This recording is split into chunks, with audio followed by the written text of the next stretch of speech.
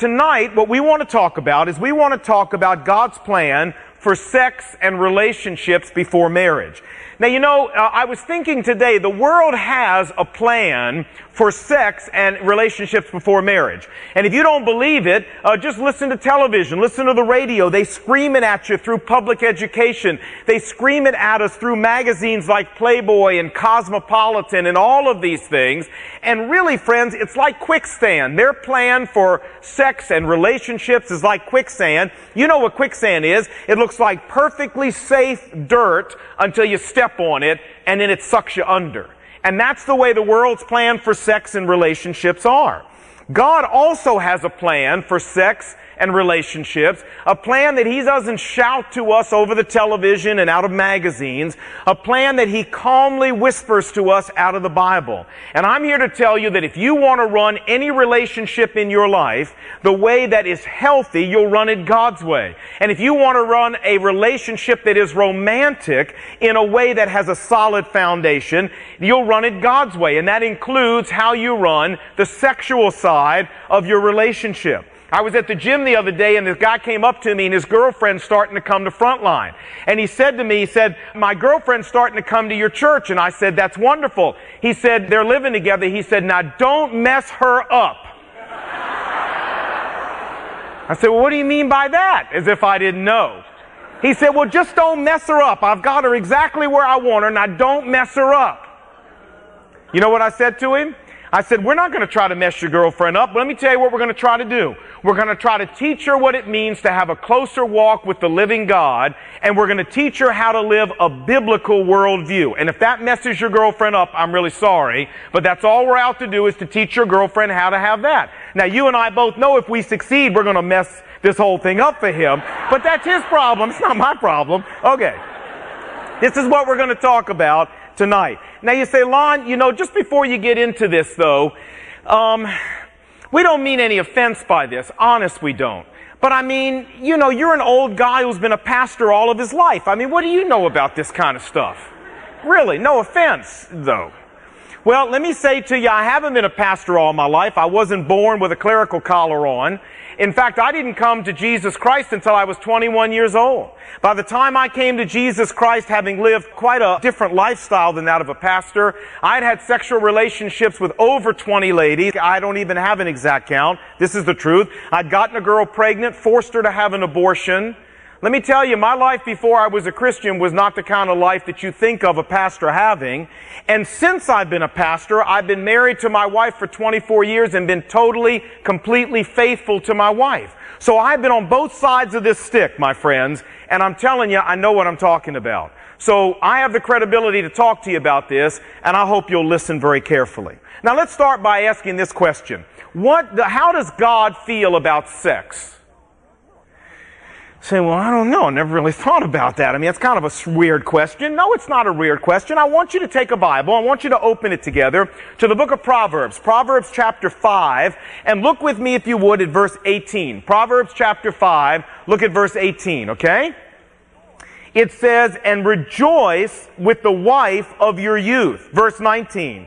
"May her breasts always satisfy you. May you ever be captivated." The word literally means intoxicated, drunk in her love. Now, what is God talking about here? God is talking about a man and a woman's sexual relationship. He's talking about a man and a woman really getting into it sexually, and what he is saying here is that this really pleases Him. You know, the common view of God when it comes to sexual relationships is that God is the ultimate killjoy in the universe. That He is like some sort of super nun that just sits up there in heaven and just says, "No, no, no, no you don't. Not in my universe you don't." But that is not God.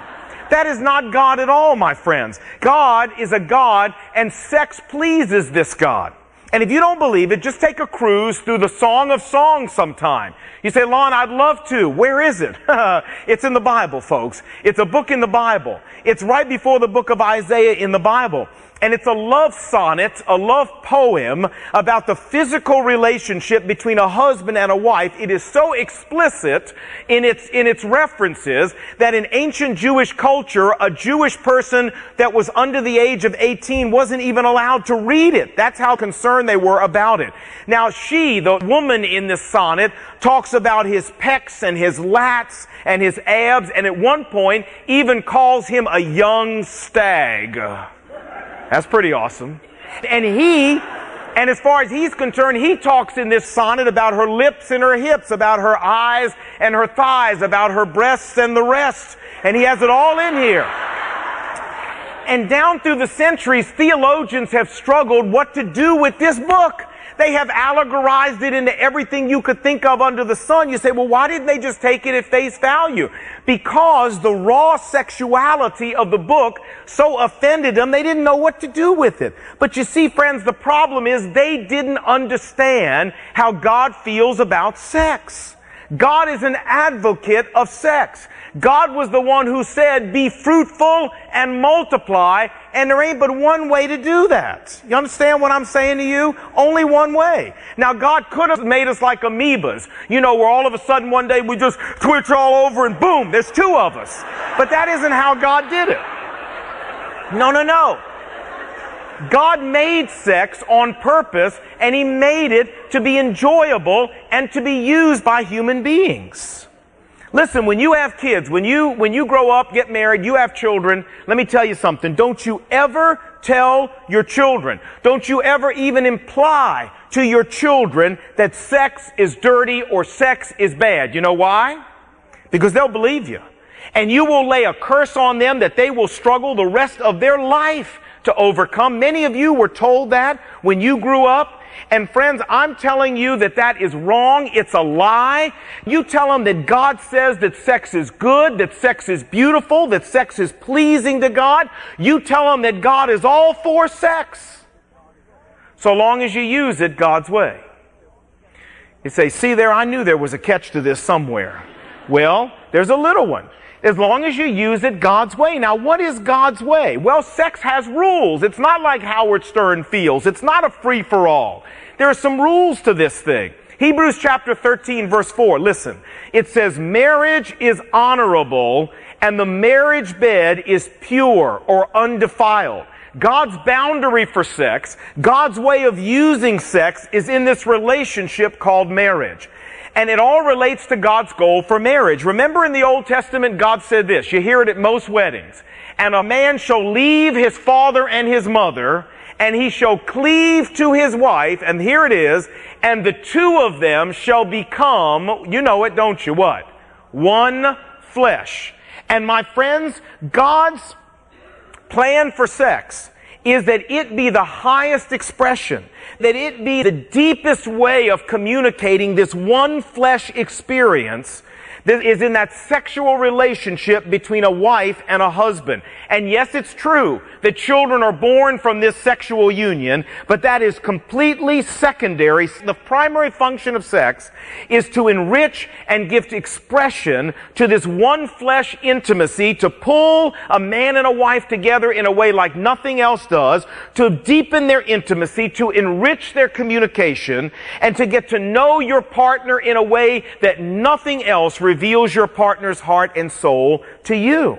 Think about it for a second. Sex is the only thing in the world that a husband and a wife do for each other that God allows nobody else to do. Did you ever think about that?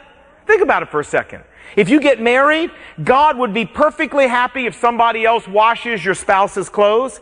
It would make God perfectly happy if somebody else fixes your spouse's meals. Somebody else can vacuum your spouse's floor. Somebody else can wash your spouse's car. Somebody else can even floss your spouse's teeth if they want to. But there is one thing God says nobody else does with your spouse but you, and that's have sex. And you know why?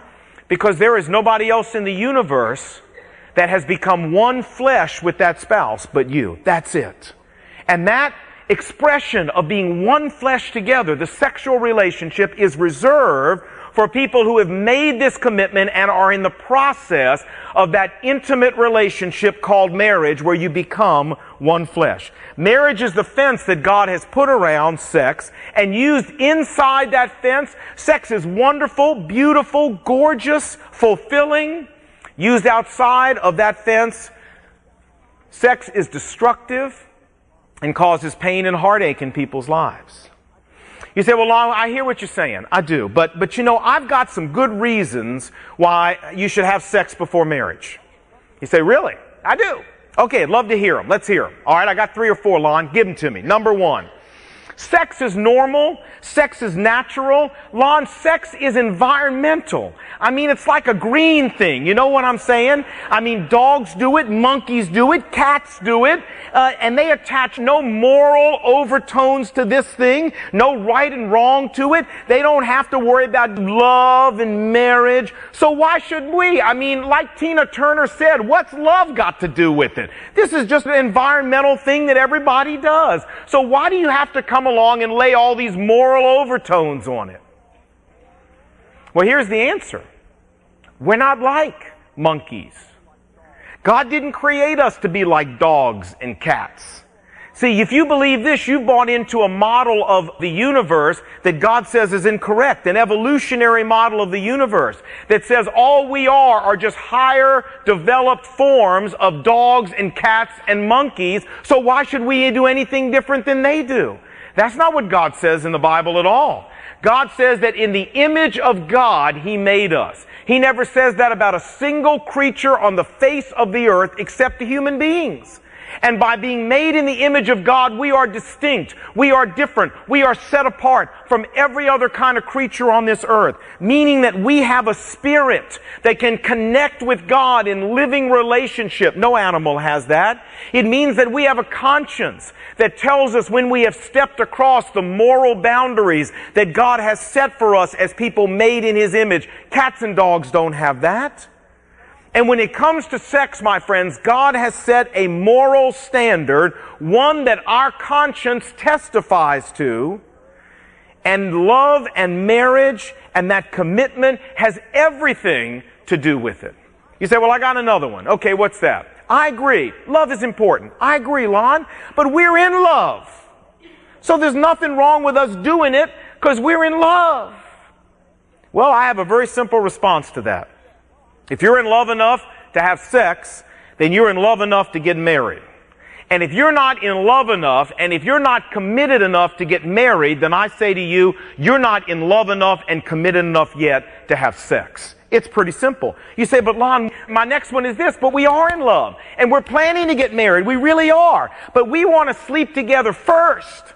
We want to live together first to make sure that we're compatible.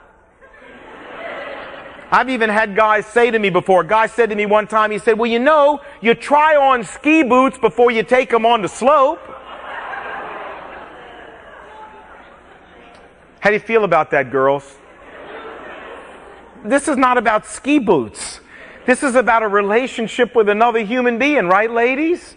So I've had many people say to me, very sincere, you know, with all the divorce in the world today, we don't want to end up like that. So we're just making sure that the chemistry's right. We're just making sure that we're a good match and we've got a good shot at making it together, that we're compatible. And once we live together for a while and sleep together for a while and we're sure we're compatible, then we'll feel the odds are better for us to get married. Well, I got news for you. You put any two sinners under a roof, they will never be compatible. Because we're all selfish. Compatibility is a myth. It's a myth of Hollywood. It doesn't exist. There's no such thing. Yeah, there's such a thing as people getting along and liking each other and being attracted to each other, but you will never find two human beings that are compatible. I've been married for 24 years. I am a veteran of trench warfare. I have been down there with the mustard gas. I have had on my suit to protect me from the atomic radiation, friends.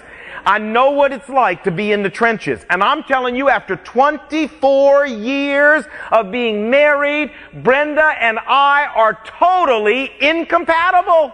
completely incompatible, and I have given up all hope that we will ever be compatible. It's not going to happen. You say, well, then how in the world did you guys make it?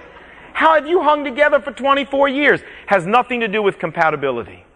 It has to do with commitment. When we got married, we said divorce is not an option.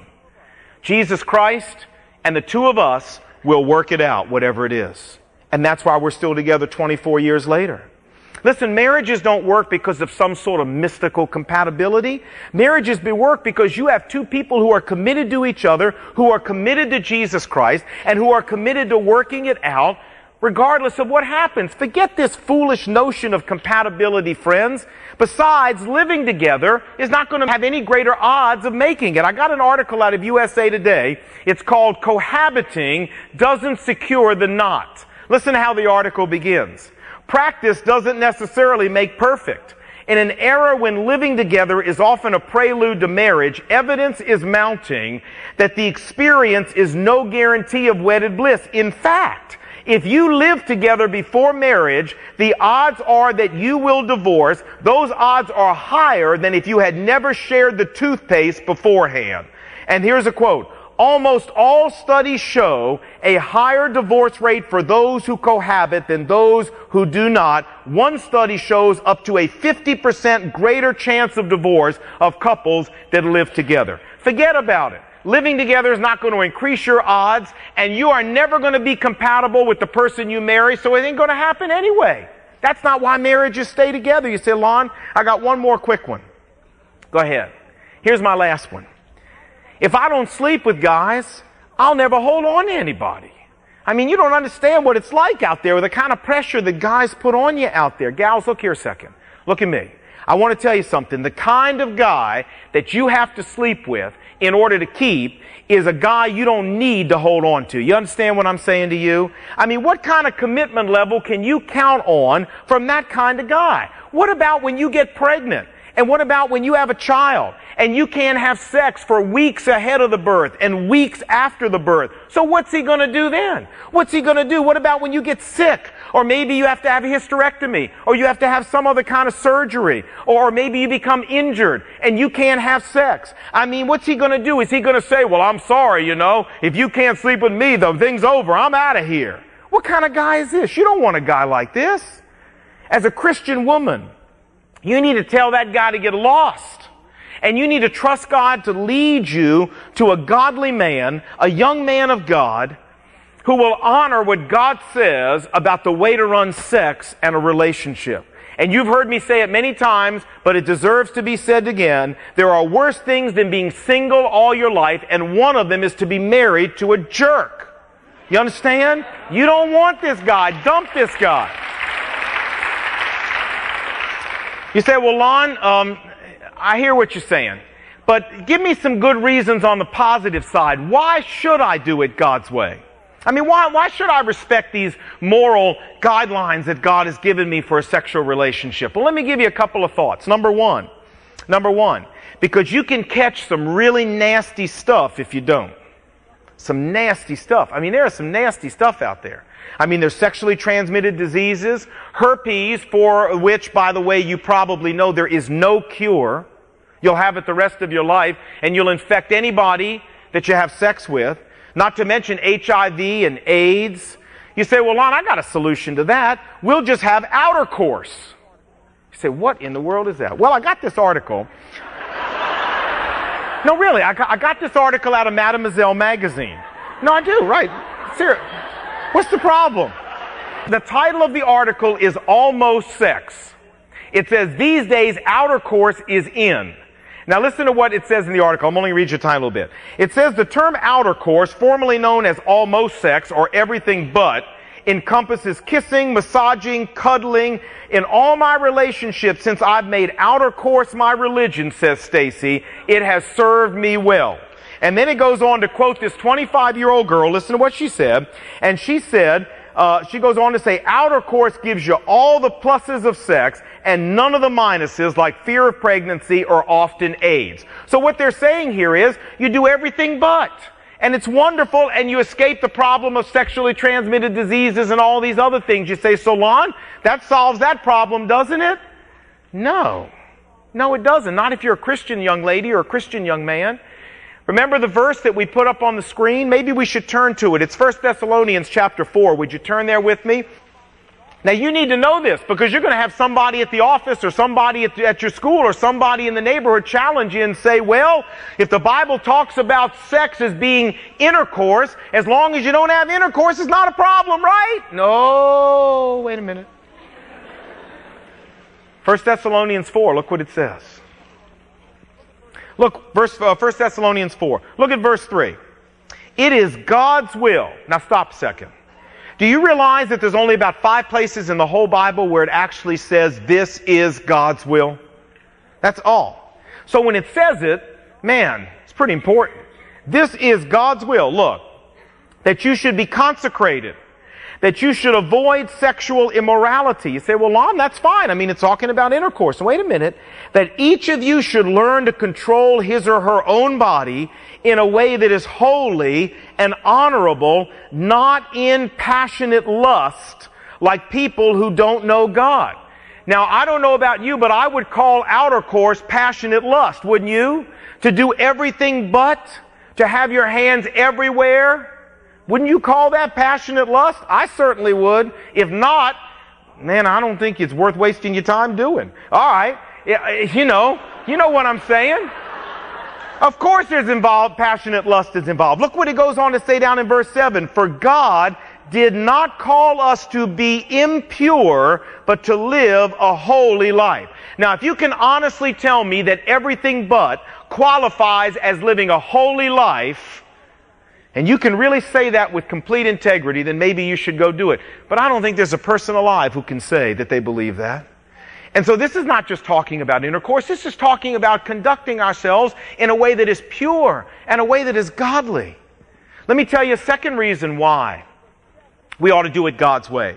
It's because sex complicates dating relationships. If you're in a dating relationship and you let sex get involved, let me tell you what's going to happen. Not only is it going to make it more complicated, but it's also going to set the stage for you to make a very bad decision and choice, possibly regarding a marriage partner. You say, well, now how does that connect? Well, listen, once sex gets involved in a relationship, it's harder to evaluate the relationship. Before long, the physical starts taking over and dominating the relationship, and the really important things that you ought to be talking about, the really important things that you ought to be focusing on, like character, like conflict resolution, like communication, like do you share the same values, like what is your walk with God like do you know how to handle disagreements, all these things that are central to making a marriage successful, they all go out the window, and all you want to do is have sex, and you don't even pay attention to these things, and the result is it's really easy to make a bad decision about a marriage partner because you're not talking about and you're not focusing on the right things. You're focusing on sex, and that is not what you ought to be focusing on in a dating relationship. And even if you do decide to break up, man, once sex is involved, it makes it really difficult and really painful and a lot more complicated because there's guilt involved and there's hurt involved and there's embarrassment involved, and the two of you end up walking away both feeling like wounded people. I can't tell you how many girls I've had in my office who have said to me in one form or another, you know, if I had not slept with him, this would be a lot easier. If I hadn't had sex with him, I could walk away from this with no problem. But because I slept with the guy, this is just a lot more complicated, Lon, than it has to be. And she's right. You want to keep your dating life less complicated. You want to keep it less painful. You want to keep it less risky of ending up with a bad marriage. Let me tell you what to do. You keep sex out of it so you can focus and major on the majors. One more final reason why you ought to do it God's way is that premarital sex results in baggage that even if you do get married, you take into the marriage with you. You know, 1 Corinthians chapter 6 says this, and you don't have to turn there, but here's what it says. It says that every other sin that a person commits is outside of their body. But the person who commits premarital sex or sexual sin of any kind sins against their own body. You say, Lon, what does that mean? I don't know. I don't know exactly what it means, but I know at least this much. It means that sexual sin is different, more serious than any other kind of sin we commit. More serious than stealing, more serious than lying, more serious than speeding on the beltway. It's more serious. Because it does things to us emotionally and psychologically and spiritually that are much more damaging than the average sin. And that baggage, that damage, doesn't go away just because you get married. I've had many, many couples in the 18 years I've been a pastor come into my office, and here's the story they tell. They sit down, husband and wife, been married 6 months, a year, maybe a little longer, and they say this. They say, you know, Lon, the husband talks, the wife doesn't. He said, before we were married, we had great sex. I mean, we did. And then we got married. And then we got legal. And you would think it would have been even better. But he says, I don't know what's happened. All of a sudden, it's like she's gotten frigid. I mean, all of a sudden, it's like she hates sex. I mean, all of a sudden, it's like she can't respond to me anymore. By this time, usually the lady's in tears. And he says, I don't understand what the problem is. And she doesn't either. Well, I'll tell you what the problem is. The problem is the baggage that those two people brought into marriage together. See, a woman needs to feel clean, and a woman needs to feel right, and a woman needs to feel respected in order to give herself properly sexually. Men, we're different. All we need to function properly sexually is just a little cleavage, and we're good to go. You understand? But women are not that way, guys. And the problem with this woman sitting in my office is very simple.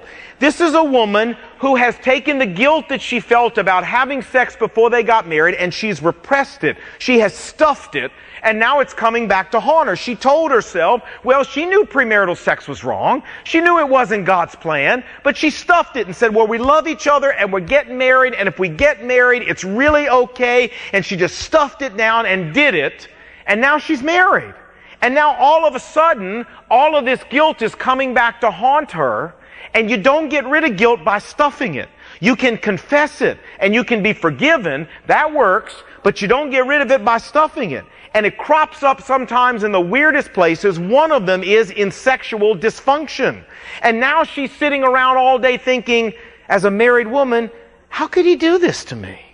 I mean, I feel used. You know, how can I trust this man to be my spiritual leader? How can I trust him to be the spiritual model for my children? If he didn't respect me enough while we were dating to respect God's standards, then you know, how can I trust him to ever uphold God's standards? And on and on and on. And let me tell you something. You get a woman starting to think like this, you're going to have sexual problems.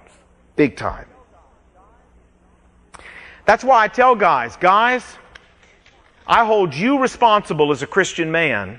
I hold you responsible for the sexual behavior of the relationship before marriage. You say, well, on timeout, that's not fair. It takes two to tango. I know it does. I know it does. But I still believe God's plan is that God holds the man responsible for godly standards, setting godly standards for a dating relationship, godly standards for a marriage, godly standards for a home. I believe that. And I tell guys all the time, if you want to have a sex life after you get married that will blow the street lights out in front of your house, let me tell you how to do that. The biggest favor you can do for yourself, pal, is to keep your hands off that woman until you get married. You let her walk down that aisle feeling clean. You let her walk down that aisle feeling right about herself. You let her walk down that aisle feeling pure. And even after you get married, you treat her with respect and affection and dignity and honor. And I'm telling you, fellas, when you get in bed with her, she will roll you like dice. You don't have a thing to worry about. Trust me.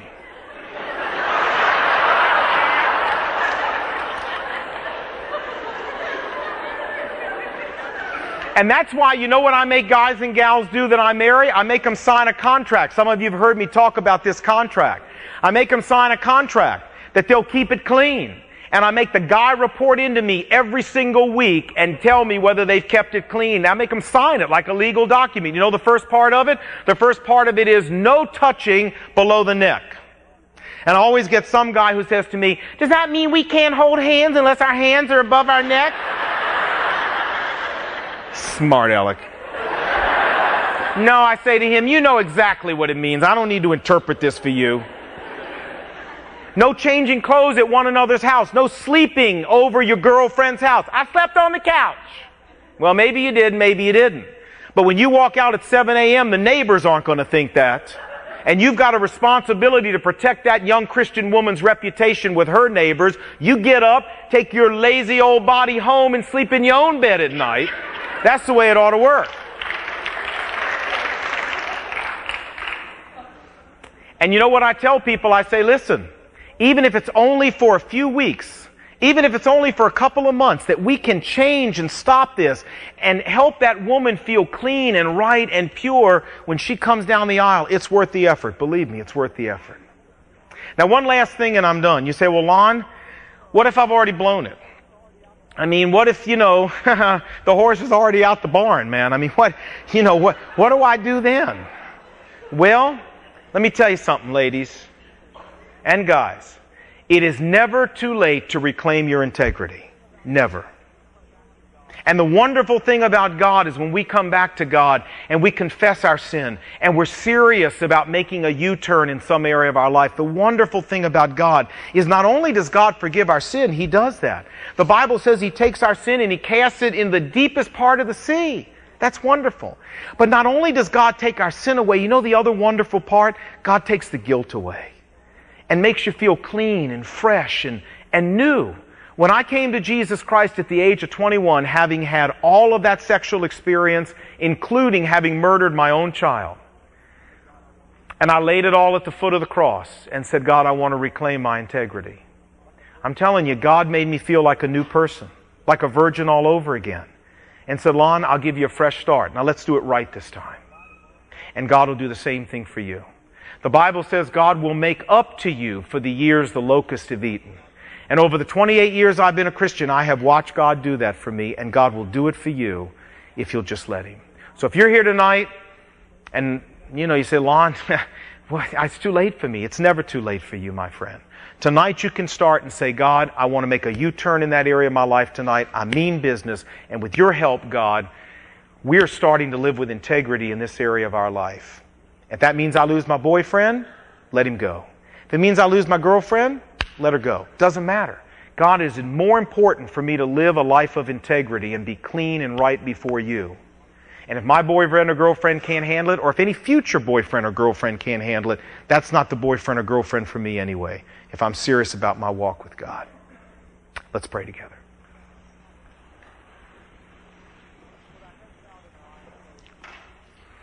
With our heads bowed and our eyes closed tonight, and nobody looking around, please, if you're here and you would like to do exactly what we've just talked about, you'd like to reclaim your integrity tonight in this area of your life before God, then I want you to take a moment as we're quiet and we're silent. And I want you to tell God that. I want you to bring that area of your life to the foot of the cross. And I want you to hand it over to God. And I want you, in exchange for it, to not only accept God's forgiveness tonight, but to accept His cleansing and His freedom from guilt. And if you're serious and you mean business, God will do this for you. So if you need to do that, let's take a moment and silently, right where you sit, you tell God that.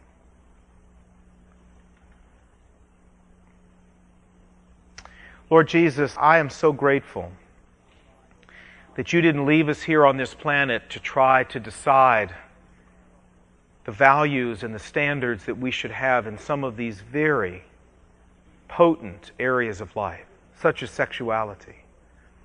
But that you've given us a clear plan, a clear outline of the moral boundaries that you have for us. The moral boundaries inside of which we will be happy, fulfilled, and protected. And Lord, my prayer tonight is that you would speak very strongly to the hearts of each of these young folks who are here, facing enormous pressures to live outside the boundaries you've set. And God, you would give them the strength and the courage, the conviction, and the dedication to you that they need to stay in those boundaries. And Lord, for those who've strayed outside and have come back to you tonight and said, God, restore my integrity. Take away the guilt. I pray you would do that. I love the invitation you give us. Come, let us reason together, says the Lord. Even though your sins are red as scarlet, you can be white as snow. So, Lord, for people who've come to you tonight, wanting to make a U-turn in their life, you make them white as snow. Thank you for that power you have, not only to forgive, but to cleanse and to heal and to make new. Do that for many people here tonight, I pray, Father, who've come to you and asked for it. I pray this in Jesus' name. Amen.